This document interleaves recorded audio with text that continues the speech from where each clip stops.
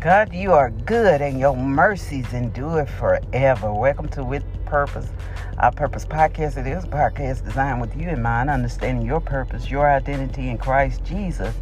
But you have to know who you are and to whom you do belong in the time in which we live, and we know that we are close. The Lord is soon to return, and He is saying, sound the alarm, sound the war cry, let them know that I am on my way back to reclaim the redeemed of the Lord, those that confess with their mouth that Jesus is the Son of God and believe in their heart that He raised Him from the dead and that He lives. He died for our sins, that we may be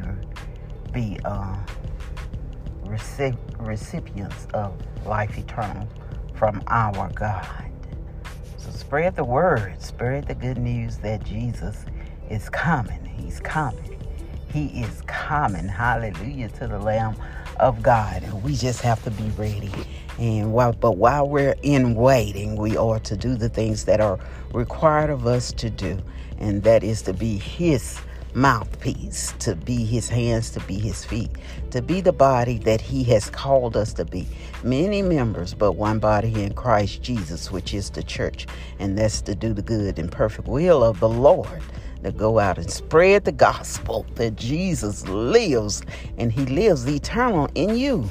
He lives in you. He is the one to give you the strength, the endurance that you need to be an overcomer in this world. For many attacks will be formed. The devil is trying. He knows his time is short, and there is trouble. He's fighting you every which way, spiritual, physically, mentally.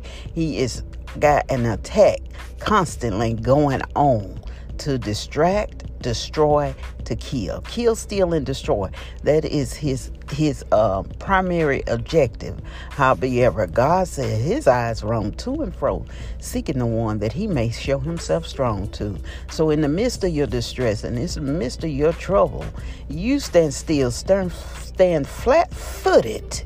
Hallelujah. Look up toward heaven and call on the name of Jesus. For at the name of Jesus, every knee shall bow, every tongue confess that He is Lord. He is the God that is able to do exceedingly abundantly above all we're able to ask or think, according to the power that is working within us. And He is the power.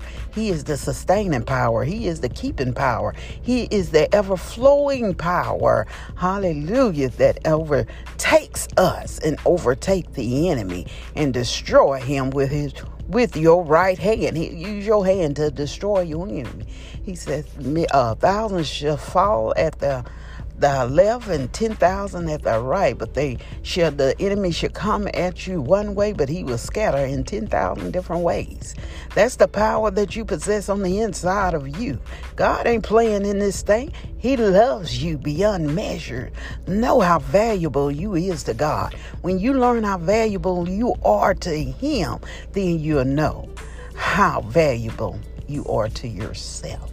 You're more than a conqueror. It is your mindset. It begins in the minds and flows to the heart. And out of the heart flows the abundance.